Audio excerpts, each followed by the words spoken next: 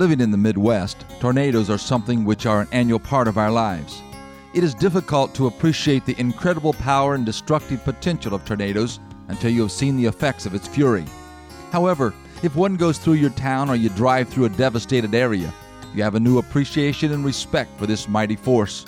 There is an indescribable energy to change things. God's power is something like that. We are awed when we see it at work. First, because He can do more in minutes than we can do in months or even years. And secondly, because it is often beyond our capacity to comprehend such power.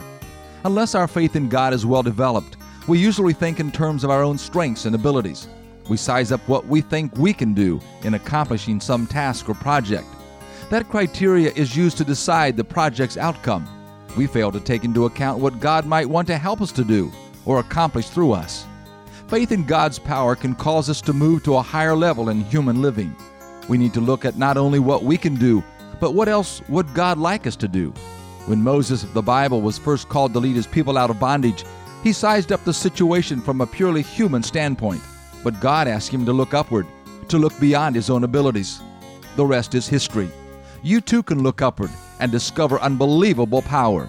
This is Bill Hostler with today's Key to Confident Living.